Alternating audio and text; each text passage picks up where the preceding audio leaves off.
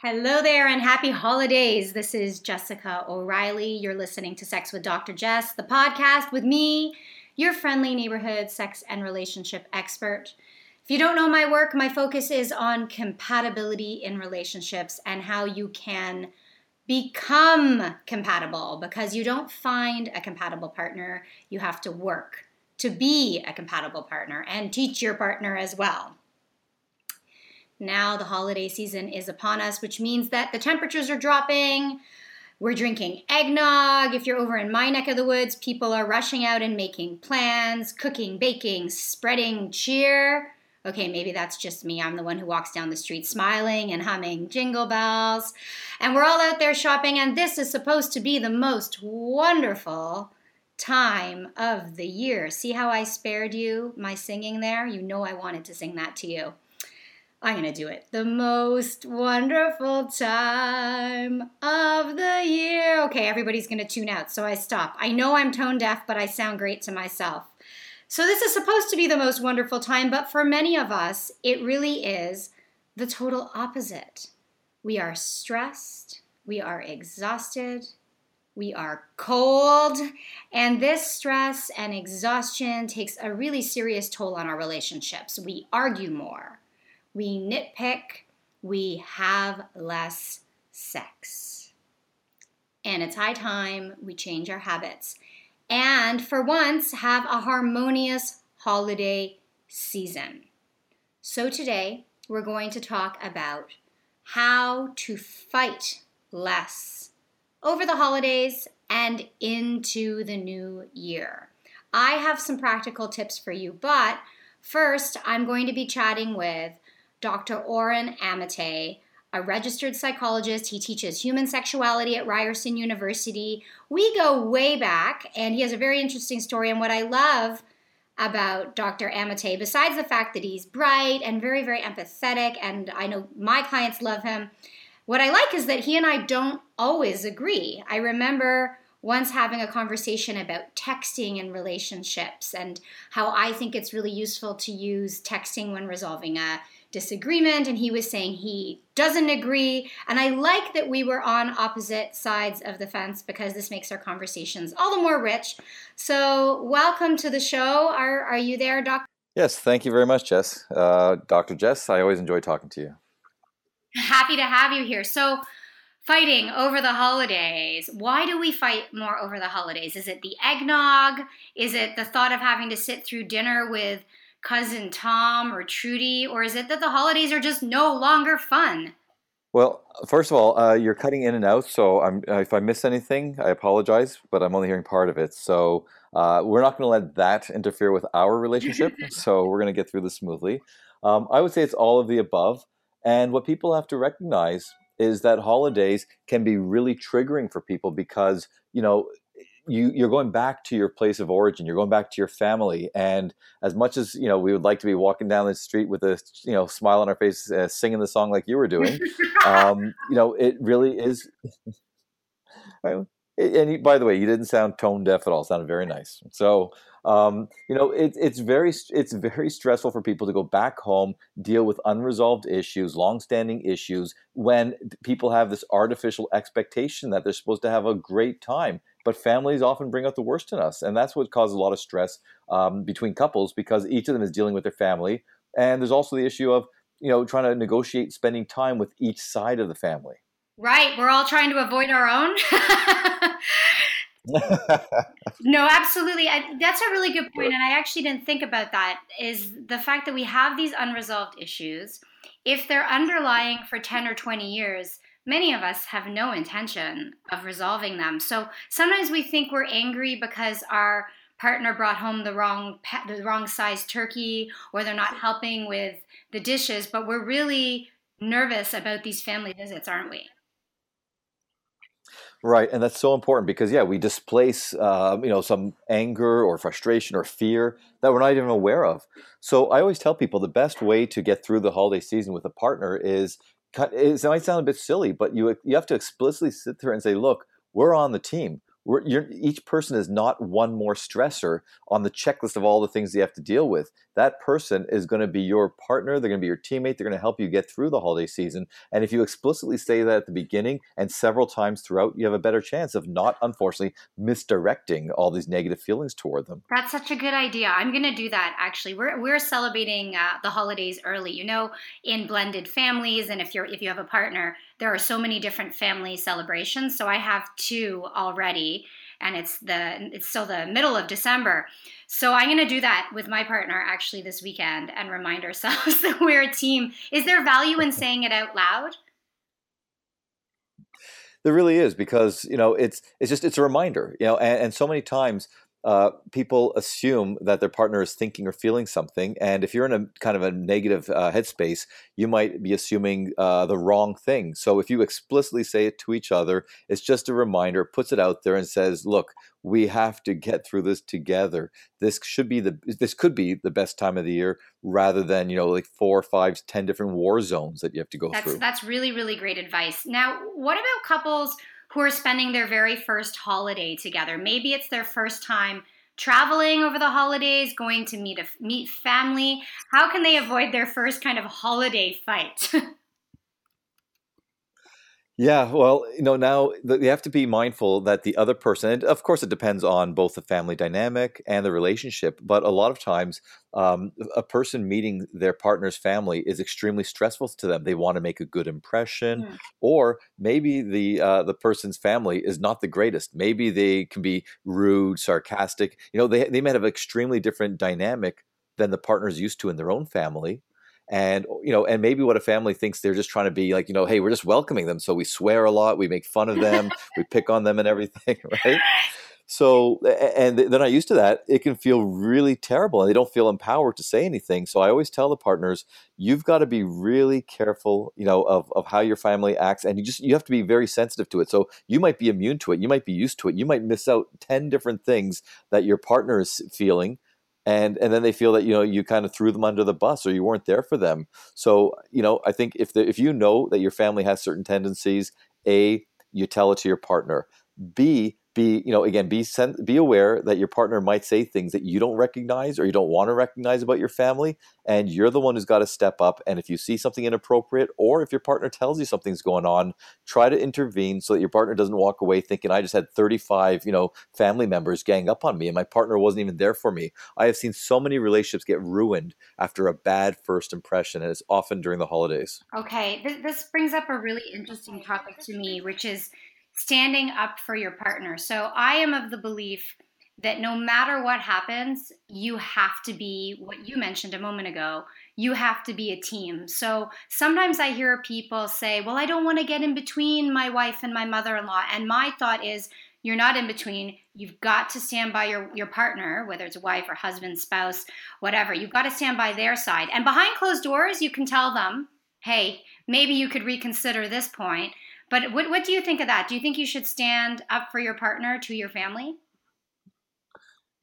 You know what? I always say that. And I've dealt, I don't care how old the couple is, it's always the responsibility of the person whose family has done something or has, a perceived slight or a real slight. Yes, they always stand up to their partner, and to expect the partner to, for themselves to stand up to a mother or father or brother-in-law or whatever else, that's ridiculous, and it's a cowardly act. So yes, you stand up. And here's the other thing, though, and I've seen this happen too often, where the person in the middle. So let's say it's me, my family does something crappy to my wife, and so I talk to my family, I talk to my wife, I try to mediate. And whether I'm just very unskilled in this, or whether I'm unconsciously sabotaging things, I say things to each person that the other person told me that I shouldn't have said. People okay, please don't disclose what the other person, what the family member or your partner said. Don't disclose to the other side, because it's only going to cause more trouble and you get caught in the middle. Yeah, that's a really good point. You don't have to share everything with your partner. Right. If there's certain things that have to be addressed, then, don't think, well, full disclosures, total honesty. No, there's a time and a place for everything. Maybe get kind of convey the gist of an issue, soften it up, make it so that it doesn't, feel like a sledgehammer to the person's face when you tell them, and recognize that they are going to take it much more differently than you might expect, because it's a special person who's who's conveying this message. So if a mother-in-law or a father-in-law or whoever says this to you, it can crush the person, or it can cause great resentment and anger. And so you got to really be sensitive to these different family dynamics between themselves and how they relate to your partner. Right. And we were talking about couples who have just met and are spending their first holiday together. But even for couples who have been together for 10, 15, 20 years, I know I'm in this category. Sometimes I just get chippy at this time of year. Sometimes I just find that I get irritable. I know this weekend I'm cooking 2 big meals for 2 separate families. And if you come into my kitchen space, I might bite your head off. So what advice do you have for people like me, where I know ahead of time that I can get a little bit irritable? How do I stop myself from starting something unnecessarily? Well, it's hard to stop yourself from starting. We have to be, kind of accepting of the fact that we might kind of get triggered, rubbed the wrong way, or whatever else. So, if we put that pressure on ourselves, say, no, we got to be cheery the whole time, we're basically setting ourselves up for defeat. So, what you have to do is, be in tune, be mindful that you can, be susceptible to overreacting or being oversensitive, and so when you recognize that it's happening, kind of step backwards. And it sounds silly, but it's an old saying, like you count to 10 or something like that. So before you say what you want to say, bite your tongue, hold your breath, count to 10 or something else, because it's going to most likely come out the wrong way if you do say something. It's better to just keep it in. But this goes back to what we said earlier. If you feel that I've got to keep it in for my partner, even though I'm dealing with 100 different things and half of them are for his family, and now I can't even say this to him, you're going to feel even more resentful to him. So if you say to your partner, look, again, open communication in this case, where you say, I might be a little bit chippy or whatever else. So if I start with you, if I say something, please don't escalate. You hold your breath. One of us has to be able to hold our breath, count to 10 or whatever. Otherwise, we're going to spiral downward into a pretty ugly fight. And I don't want my resentment toward your family or my family or the holiday season or Black Friday, to kind of cloud what could be a great time. Yeah, that's actually really good advice. And I really appreciate that you're saying I don't have to be cheery all the time. I think a lot of the time, women in particular, we feel we need to hold everything together and we just want everyone to get along. And the reality is we can't. I know you have to go. I know that you don't have a lot of time. You're a busy man. This is really great advice. I'm going to ask one last quick question. In your experience, is there something specific that couples who fight less or fight more effectively or less intensely, is there something that they do why their fights are less frequent and less intense? I would say that they actually talk about what's going on. And we're not talking about the big fights. They talk about the daily things, because most times the fights that we see, it could be about, it looks like it's about garbage, but it's really not about that. Well, it may be about garbage, but not the garbage that you think. It's not taking out the garbage. It's garbage that's been lingering for many months or years. It's unresolved. So, it triggers somebody. It's often resentment. Okay. The number one thing that I see in couples that can be so easily triggered is a sense of resentment. And again, it's often something that has nothing to do with what you're dealing with in the moment. It's just that, if it hasn't been resolved, then the person says the wrong thing, and it just, a whole cascade of memories comes flying out. And, it starts devolving into something that has nothing to do with what you originally started. So the other partner's sitting there going, what the hell happened? I asked a simple question. Suddenly, bam, she came at me or he came at me. So I've always found that couples that can really address the issues in an ongoing manner, not having a weekly, okay, let's have our 3-hour meeting and resolve. It's not that. It's just being able to communicate even the small things, deal with the small things. That way they don't compile and then all come at once, like, shotgun scatter, when something gets triggered. Right. It's kind of preventative medicine, in other words. Exactly. You deal with them as they occur. And even if you don't deal with it right then and there, be mindful that, if you're carrying around certain resentment, don't be afraid of it. By the way, Dr. Jess, so many people hear the word resentment, and with my patients, they go, but I love my partner. I can't resent them. It's like, that's not the same thing. Resentment just simply means, you upset me, and I think you did me wrong somehow, and I'm upset about it. That's all it is. So yeah, you can resent your children. You love your children. I always say that I'll take a bullet for at least one of them. The other two, not so sure. Okay, but for one, I'll take a bullet for her. But I resent her all the time, But I just don't let it eat away at me, and I don't let it fester into something worse than it originally was. Right, right. Well, thank you so much for your time. Where can my followers and listeners find you? They can find me at docamite.com. So docamitai.com. And there's lots of links to different media appearances that I do. If they want to get in touch with me, my contact information is there. And if anyone wants to get in touch, I'd love to hear from them. Okay, excellent. Thanks again for your time. I really appreciate your advice. All right, folks, that was really interesting. I thought his really specific suggestions were really helpful. What I'd like to do is get a summary of them and post them below the blog so you can print it out or read it through, because I know that listening, sometimes you can't take it all in. But I was really impressed with those answers, and I interview and chat with a lot of people, so there's a reason that Dr. Amite does so well. And I'm always happy to send more clients his way, because people walk away with happier, healthier relationships after working with him. So we've got some really great advice here, and I'm going to add to the pile. We agree on many things, and I have some other practical tips so that you can fight less this holiday season and in the new year. And maybe these tips are for me. Maybe these are really things that I need to work on. Anytime I'm writing advice for other people, I realize, oh, Jess, you do that and you don't do that. And the shoemaker's children are always shoeless. So got to work on this. So number one, if you want to fight less this holiday season, cancel plans.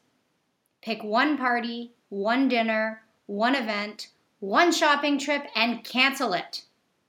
Knock someone off your gift list. All right, cross someone off. I did this today. One 7-year-old girl in my family is getting one less gift from me. I know I'm terrible, but she'll be okay. Life goes on.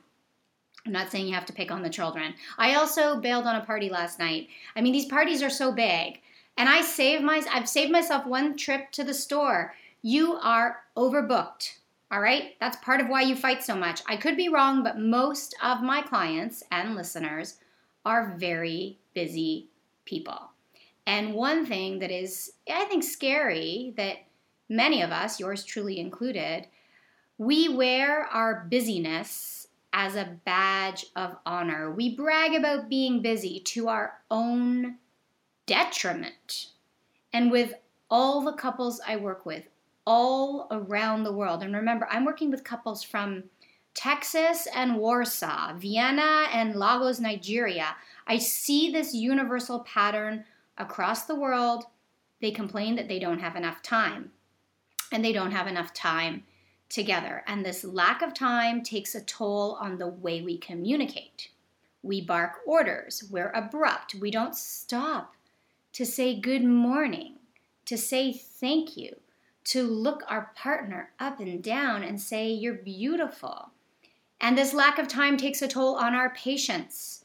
We snap at one another over every little tiny thing. It takes a toll on our affection. We rush out of a hug. I find myself doing this. I love a good hug, but I find that I'm like, all right, I gotta go, I'm running late.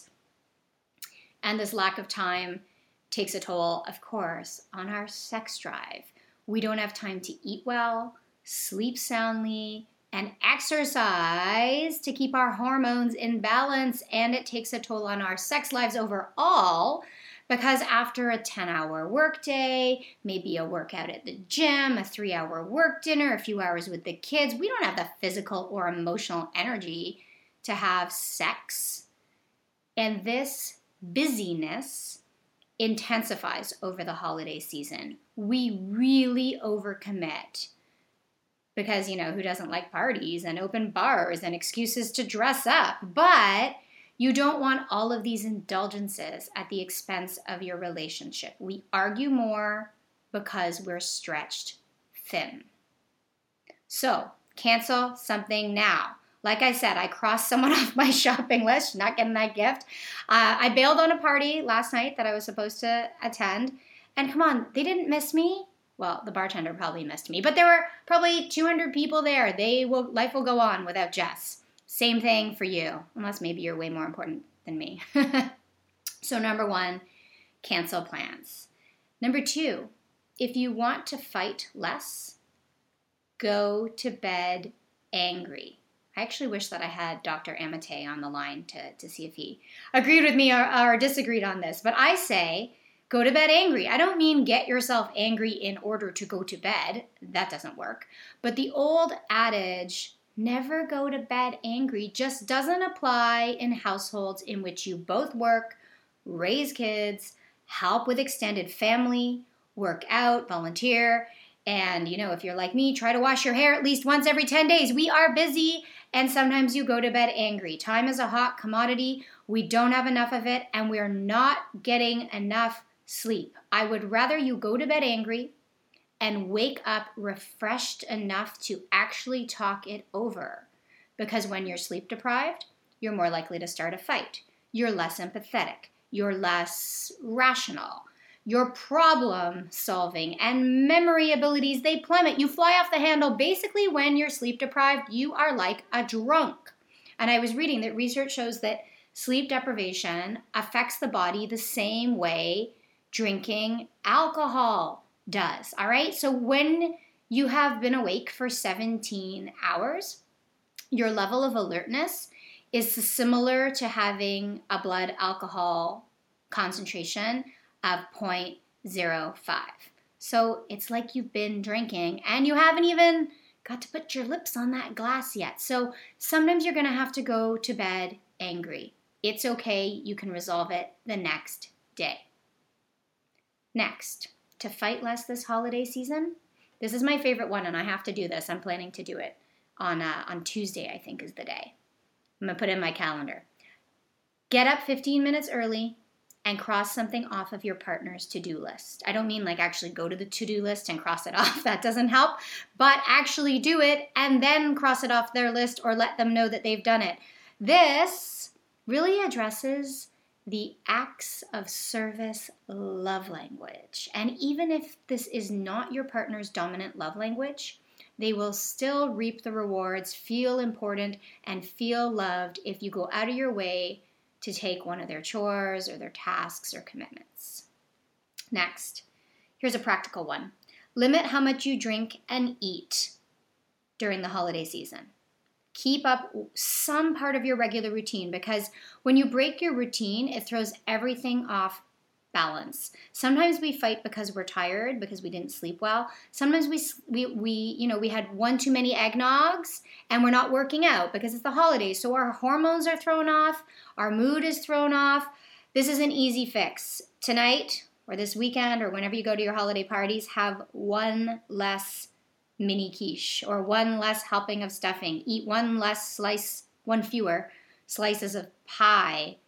And when it comes to drinking, drink one fewer bottle. No, just kidding. Cut back by a glass of wine, and you'll be more yourself and less likely to start a fight. And finally, and actually Dr. Amate made a suggestion similar to this one. If you do get into a little fight, use one word before every single sentence when you're arguing. And that word, every time you speak, start with, That's right. Okay, just as you exhale. Not like HMMM, like 3 M's. Like with 6 M's. Slowly exhale, and this tiny trick serves 2 purposes. It forces you to pause before responding. And as you exhale slowly and purposefully, the chemical changes in your body help you to relax. You breathe out all that waste, that carbon dioxide, you breathe out the nitrogen.